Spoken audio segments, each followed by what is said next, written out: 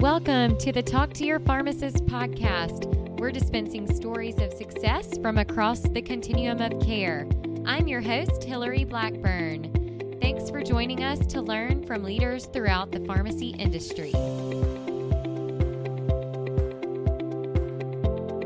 This podcast is sponsored by TheraWorks Relief. Many of you get sore, achy legs from standing all day or get asked about painful foot and leg cramps. If so, you're going to want to hear about TheraWorks Relief, a clinically proven topical foam that prevents and relieves muscle cramps and soreness. Learn more at TheraWorksRelief.com. Hi, everyone. This episode varies a bit from our traditional style of interviewing a guest, but I wanted to share about an interesting conference held in Nashville every year, the Health Further Festival. It was held just a few weeks ago in August of 2018, and it is some of the best, brightest leaders in healthcare, from clinicians, investors, executives to entrepreneurs, are all in attendance. It's an annual gathering of people who believe we can make healthcare better together. Some of the keynote speakers included the CEO of HCA, the editor-in-chief of Livestrong.com, the VP of Health and Wellness Transformation at Walmart. People from all over the country traveled in to the hub of healthcare in the U.S., and I would arguably say the world, to have some lively discussions about what is new and what's innovative happening in the healthcare arena. So I was actually lucky enough to be one of the panelists on one of the most popularly attended sessions, which was titled Debating Medical Cannabis. Here's the session. We've got a conversation now about medical cannabis. I know many of you are up to speed with what's being discussed in the news, online, pros and cons. And so today we've brought together a couple of experts who know the data inside and out. So we're going to have an excellent conversation about what that might look like. So welcome to the stage, Holly Fletcher, Dr. Michael Barron, and Hillary Blackburn. Hi, welcome to Debating Medical Cannabis. I am Holly Fletcher. I'm a journalist here in Nashville. I spent 3 years at the Tennessean covering healthcare, and I recently launched something that I'm calling a journalism experiment. It is called Bird Dog, and it's covering healthcare, economy, and tech. We are going to be doing less of a debate and more of a setting the stage about something that I'm taking a wild guess you hear lots about, but you don't know that much about. I learned from our guests that 30 states have approved medical marijuana, and 9 states have it for recreational use. That is a lot more than I thought it was, and I don't know what else you're going to learn. But to start, let's hear from our panelists or our speakers about who they are and why this is of interest. Yeah, hi, thanks, Holly. So Hillary Blackburn, I'm the founder of the Natural Products Resource Center, and we were created to be the source of research-based information for medical cannabis, particularly for pharmacists and other healthcare professionals. So I'm a clinically trained pharmacist and have been practicing for the past 7 years. And just as Holly mentioned, as we've started to notice that over 30 states across the country have approved medical cannabis, and it's really taken the medical community by surprise, we really recognize that there is a need for training in this space, and that is why we saw that need and have partnered with the nation's only federally funded Cannabis Research Institute to provide that content for our education and clinical certification to protect pharmacists. Great. And good afternoon. My name is Mike Barron. Thank you very much for inviting me. Lisa, this is getting feedback, sorry. I'm a medical doctor, a physician. I'm in the clinics in the trenches of healthcare. I'm a trained anesthesiologist and psychiatrist. Probably most important to this, I'm also a recovering addict with 19 years of sobriety. I was appointed by Governor Bredesen to the Board of Medical Examiners 8 years ago and reappointed by Governor Hathaway. I chaired the Controlled Substance Monitoring Database, or the Prescription Monitoring Program for the state, for 3 years. I've been in the trenches of healthcare, treating people with mental illness, and especially substance use disorders. Most recently, I resigned from those positions and have run I'm the medical director for the state's physician health program. We treat physicians with substance use disorders, behavioral disorders, boundary, distress, disruptive disorders. Last time I spoke about medical marijuana was at Legislative Plaza, and I was heckled by the audience, so I'm a little bit nervous about this one, but I'm willing to participate. Why is it they heckled? Why was I heckled? Yeah. Because I'm not pro-medical marijuana. Because you're not pro. Okay. Well. For lots of reasons, which I'm sure we'll get into. So to start, a little bit about why I was skeptical at being asked to moderate this panel. As a journalist, I get a lot of pitches from press people who think they have the best story idea in the world, and I hate to break it to you, that's not typically the case. But for the medical marijuana groups, I was finding that the pitches were largely coming from people who I'm going to politely describe as whack jobs, and there wasn't a whole lot of research. And I couldn't figure out how I was supposed to, as a journalist who was really focused on facts and numbers and just really getting into the nerdy stuff, how I was supposed to do that when I wasn't finding a whole lot of research. And part of that is because of the way the because of the way the federal government thinks about marijuana and how it's stratified at the federal level versus the state levels. So right now you have this point of contention where it is legalized at several state levels, but it's not recognized by the feds. So I was hoping for Hillary, for you to jump in and talk a little bit about that, and then for Michael, if you could chime in about what that dearth of research means to both of your professions. Sure. So the political landscape is constantly evolving. So as I mentioned, over 30 states have approved medical cannabis, 9 states have recreational laws, and almost all 50 states have some type of CBD. Tennessee is one where we have not legalized medical cannabis, but CBD, you probably have seen, is popping up in... What is CBD? Let's CBD, break it down for yes, the newbies. cannabidiol. So if you think of cannabis, there are 2 primary cannabinoids that are most popular. So you've probably all heard of THC, and that's the psychoactive component that gets you that euphoric feeling. And you've got CBD, which is cannabidiol, which has more of the non-psychoactive properties. So that's why people are using that for a little bit more commonly.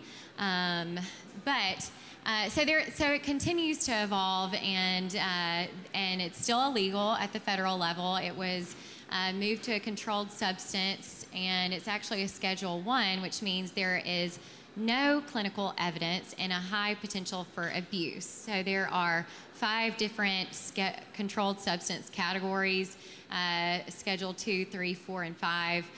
If any of you have ever gotten a prescription at the pharmacy, sometimes, specifically if you've ever had a prescription for maybe a controlled pain substance, you don't get any refills because it's a more likely to be abused medication. And so, because it is Schedule I, it is not available in pharmacies. It is only available in dispensaries. And at a dispensary, there is no clinical oversight.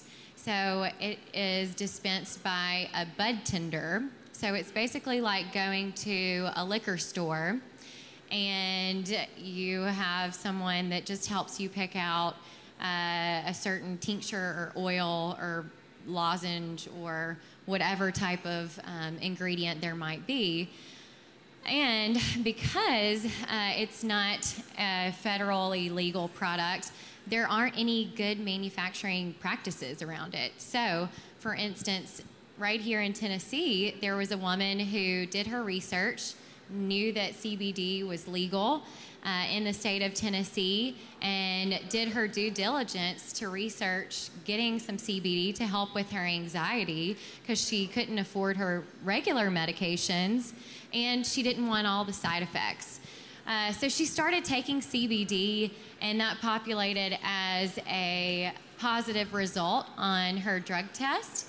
And because she is a state employee, she actually lost her job because she failed that drug test. So because it is just such an evolving thing, we really feel the importance of educating not only the healthcare professionals, but also the patients about what those implications might be from a legal standpoint. Great. We are here. This is a very emotional subject. And the reason that it's now legal as medical marijuana in 30 states, actually 29 states, and the District of Columbia, is that there's a lot of money behind it. Not a lot of research, not a lot of scientific evidence or medical evidence, but a lot of money.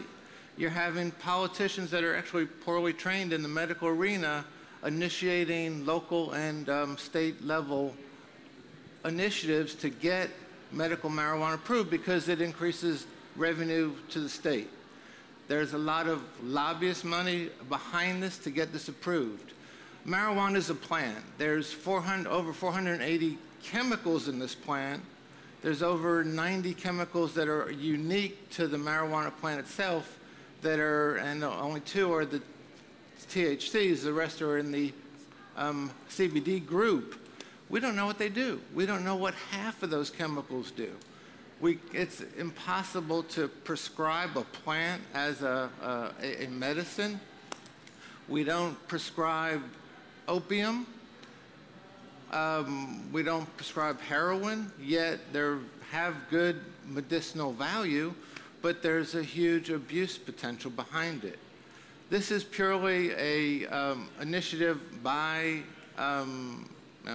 groups out there with a lot of resources, financial resources, that are driving this issue. And it's an emotional issue.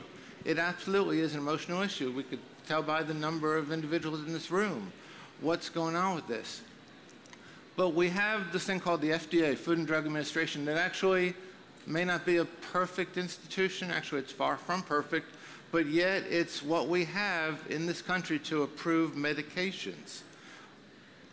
Politicians are doing an end around the FDA to get medical marijuana approved for medicinal use. Why? We're having politicians make or legislate medical care, which is really very dangerous. And it's going to come to Tennessee. It absolutely will sooner or later. So I'm glad that we're actually here to discuss this, but we're really having the cart drive the horse here because we don't have the research to know what this stuff does. Most of these 90 CBD products, we don't know what they do. Some might be very helpful, might have great medicinal properties, might have side effects. We don't know because the evidence isn't there, because the research isn't being done. We're approving a product that we don't know much about. And that's, to me, very, very dangerous. I'll get off that soapbox now. In terms of the research, it's my understanding that most of it is coming out of Canada and Israel. How do studies like that stand up to U.S. Scrutiny? Are they considered pretty legitimate? Or from your perspectives, would you want to see more research come out of U.S. institutions? Hillary?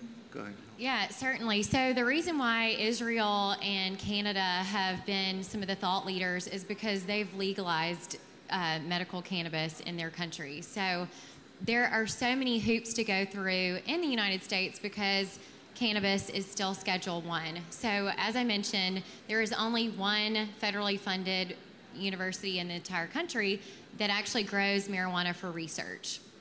So when any type of university is trying to, or any other type of body is trying to provide research, they first have to get a DEA approval. Then they have to write their protocol to have that strain, whether it percentage of THC and CBD, that is what has been grown, and it has to be approved by the IRB. So there's so many different check marks, and so what if the protocol that they wrote doesn't have the exact chemical components that is being grown at that time? Well, do they have to wait, or so there are just a lot of hoops to go through, and that's why we see a real lack of randomized clinical controlled trials, which is the gold standard. So there are some studies available. It's mostly anecdotal in nature, mostly observational. And so with any clinical trial, we look at, what is the patient population? So, the U.S. population, what are the similarities to Canadians or to the Israeli population? And so to be able to extrapolate that patient population, that's something that weighs into how the rigor of the trial and how that would apply to your patient base. So certainly I think that, if there was some way to have a provisional rescheduling for cannabis for research purposes, so that we're not relying on anecdotal information, that would certainly be helpful, so that we've got some real data to show, is this helpful for all of these different conditions that it's being touted and claimed for? Absolutely agree. There's nothing wrong with the Israeli studies or from those north of the border. We just do not have enough research anywhere in the world to understand what's going on in this plant with all the CBDs that are in this plant. We don't know. So we're medicalizing a plant that has a high abuse potential, a high recreational use potential, that adolescents, it's the number 2 reason that adolescents are entering treatment centers is because of marijuana, and we don't know enough about it. And part of that is because the federal government is, very leery to have NIH, National Institutes of Health, National Institutes of Mental Health, do use federal grant money for this, and there's not enough control. The marijuana that's available these days is not the same marijuana that was available when I was a kid. Well, when I was 18, 19, 20, that was about 3% strong with the active ingredient. Now it's in the 20% range. But is that what you're buying on the street, or is that what you're buying in a dispensary? At dispensaries. Okay. That's what's available, and on the street. Yeah, I'll just also add, so the very first cannabis-derived drug that was FDA approved happened this June. So in June, Epidiolex was the very first drug that has been approved by the FDA that was derived from the cannabis plant. So there have been 2 other medications that have been approved. So if any of you are familiar with the oncology space, you've probably heard of Marinol. So it's used to help with nausea, vomiting, other properties, and then you've also got another medication, Cesamet. And so there have been some approvals of cannabis-related products. So those 2 were synthetically derived. This Epidiolex is the very first one that was derived from a cannabis plant, and that was created by GW Pharmaceuticals out of the UK. it strikes me from an observer's perspective that medical marijuana and prescription painkillers are in similar situations in that professional schools don't spend a lot of time on them. I was speaking with an anesthesiologist who works at a medical school here in the state probably 18 months ago, and he was saying that he had been brought in because the medical students at that school received the entirety of their painkiller knowledge in one lecture in one day. And how do you adequately learn about painkillers and the potentials from one lecture? And it strikes me that medical marijuana is the same for pharmacists right now, who are finding themselves, they're in the workforce, they're being pharmacists. Some states have laws where they have to provide consultation to patients, but yet they can't sell it. So you go to your friendly Walgreens or your CVS, and you may have to talk to them about it, but they can't sell it. So could you talk a little bit about what it's like to be a pharmacist in this changing environment? I mean, is it just kind of like an oh crap moment? What do I know about this, and what do I do about it? Yeah, so 70% of the 308,000 pharmacists are practicing in a cannabis legal state. And so you're exactly right. There's not a lot of training that we do in pharmacy school because it is an illegal substance. Same probably with medical school. And so you may have one lecture on drugs of abuse, which is what marijuana or cannabis would be classified as. And so I have several colleagues who work in cannabis legalized states who work at Walgreens or Kroger or CVS, and they're across the street from a dispensary.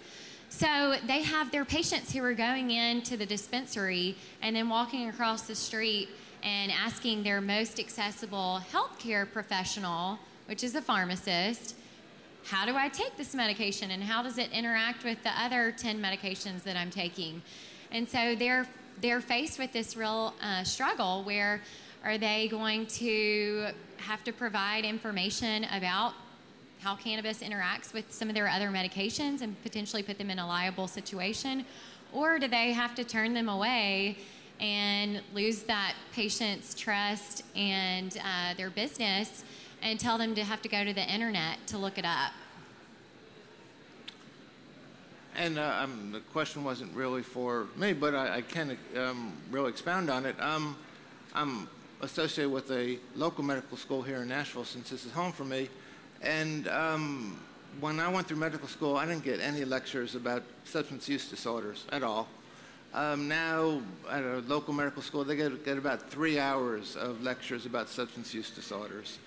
How we got into this mess with the opioids, again, was greed and poor understanding of opioids and a lot of pharmaceutical representatives spewing misinformation. And we're really seeing the same about medical marijuana. There's just not good, solid, concrete, evidence-based knowledge about medical marijuana. Again, it's a medicalization of weed. Do you think that you would potentially change your stance on its use as a medicine if there was research, or do you think from your experience you would just be blanket opposed? I think there's some very useful compounds within this plant, but as a whole plant with THC in there at 20-25% that gets people high, has a euphoric effect. We're not sure what other types of effects. No, I can't say that would be useful. I think some of the other compounds in it can be useful to treat infantile epilepsy, may help with chronic pain.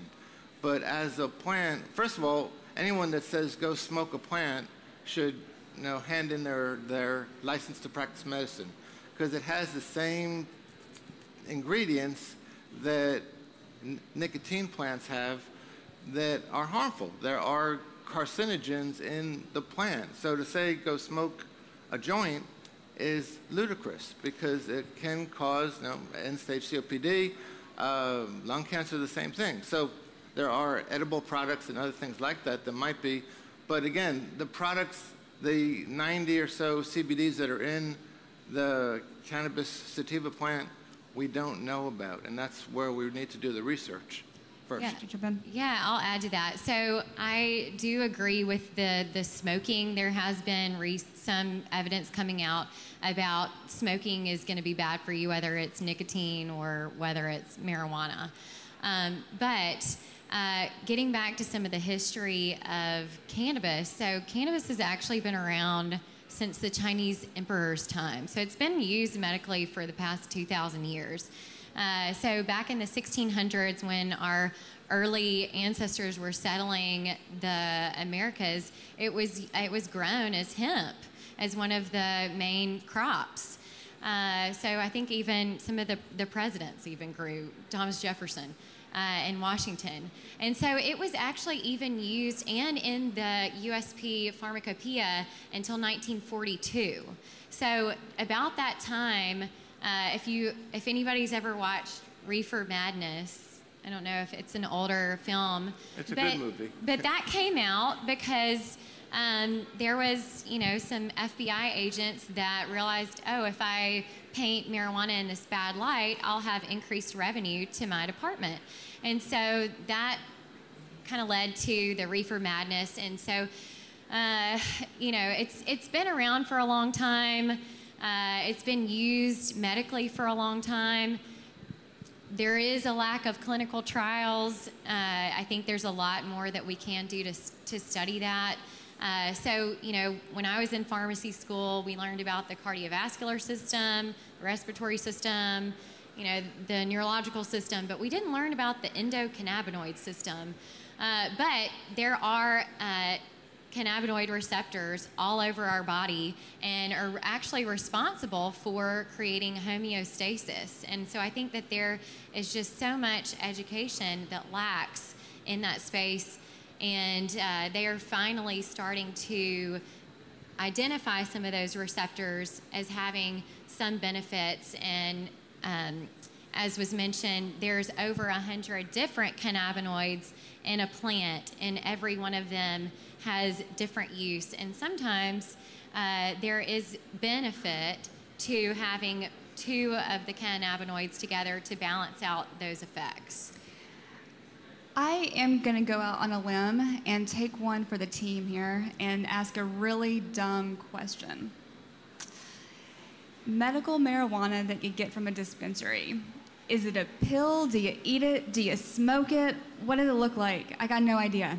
Well, I was actually in Denver this past weekend for a National Pharmacy Association and did some research, not trying anything, but I wouldn't do that because I am too hardcore about my pharmacist license. But it was fascinating to go into a dispensary. It was open from 9 a.m. to 9 p.m. in downtown Denver, and I was probably the only person in there that had my phone out taking pictures. And it was like going into an Apple store. So you go in, you had to be 21, there was a security guard there, and it's a primarily cash-based business, and they have edibles, which could be cookies. They've branded it like Godiva chocolate. There are truffles, there are tinctures, there are oils, there are dabs. There are all kinds of things that are available for you to try, and you've got your bud tender there who can advise you on what to get. Now, they do have, at the one that we visited to explore, they had iPads there that gave the very official scientific information. I'm being facetious, about, what was a past user experience, what were some of the side effects and things. So they even had some samples so people could smell it and, see what percentage of THC and CBD was in there. So it really is fascinating to see the gamut of products that are available. And that just hits home with that point that there's no good manufacturing practices out there, so you really don't know what's in the product that you're buying unless you send it to the lab to test it. We have about 40 seconds left, so a quick question. Even in states where it is either medically approved or for recreational, can physicians and pharmacists lose a license for using it? Has that changed? And I could speak with physicians that are in a physician health program. If they're being monitored and and their urine drug screen shows up for THC or CBDs, yes, they could lose their license. Even in states where it's... Absolutely, because it is a safety-sensitive field. So do you want your airline pilot stoned before he gets on an airplane? Or your neurosurgeon or your doctor? So as long as it's a safety-sensitive field and they're being monitored or there's a for-cause action, yeah, they could lose their license or be referred to a program like mine. Is it the same for pharmacists? Right, and companies are having to rewrite their policies and procedures to handle this. So it's definitely up to the employer and the state boards of pharmacy. They probably, if they had that on a urine drug screen, you could have the potential for losing your license, or some other type of reprimand could be a consequence. Well, I think that wraps it up. Thank you so much.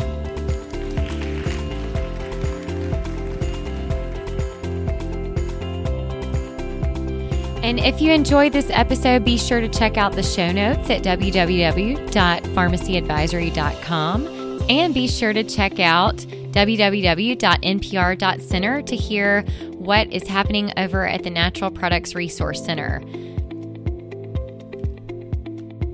And again, back to our sponsor, TheraWorks Relief. It absorbs quickly, isn't greasy, and has a light green apple scent. It doesn't contain menthol or have a strong smell. If you want to learn more about how this might help with muscle relief, check out the free CE credits through Pharmacy Times. Thanks for listening to this episode of Talk to Your Pharmacist, produced by the Pharmacy Advisory Group. If you liked this episode, let us know by subscribing to the podcast, rating, and reviewing it. Share it with friends. And if you want to be a guest or know a pharmacist leader who has a great story to tell, connect with me, Hillary Blackburn, on LinkedIn, and check out our Facebook page, Pharmacy Advisory Group, for updates on new podcasts. Thanks for listening.